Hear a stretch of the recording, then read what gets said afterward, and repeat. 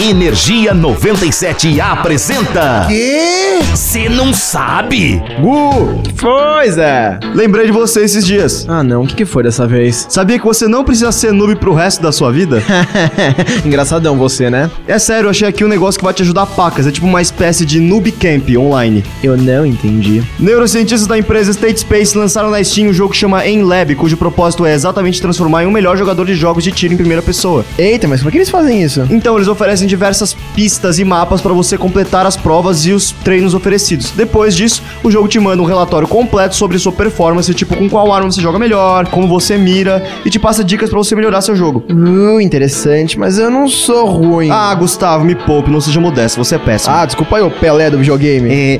Você também devia fazer um curso extensivo nesse Lab. Vamos de mão dada, Gustavo, mas aí, se você gosta de curiosidades extremamente relevantes, porém incrivelmente informativas, é só ficar ligado que a gente tá sempre por aqui. Eu sou o Zé Constantino. Eu sou o Gustavo Fávaro e nós somos o Cê Não Sabe. Ai, ai, você sabe que brincadeira. Que tira foi essa?